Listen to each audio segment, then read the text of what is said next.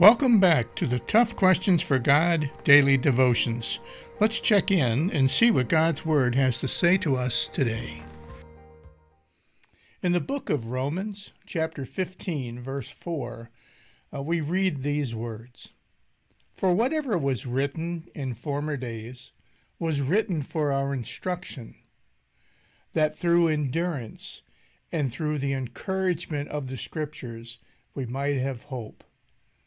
Friends, what God is reminding us here of is that He's written all kinds of different things to us through the Scriptures, through the prophets, and all culminated in this book that we know as the Bible today. He didn't do this because he was bored one afternoon. He did this because he wants us to understand who he is and what his plan of redemption is for each one of us, and then to find encouragement in those words that he's brought to us. So think about that today. Think about that as you go through your day today, and just share this with somebody new, and we'll see you tomorrow. Thanks, and God bless. Thanks for joining me today.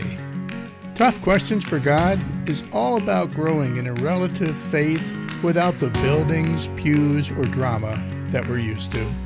Check out the resources at toughquestionsforgod.org and invite a friend. Thanks, and God bless.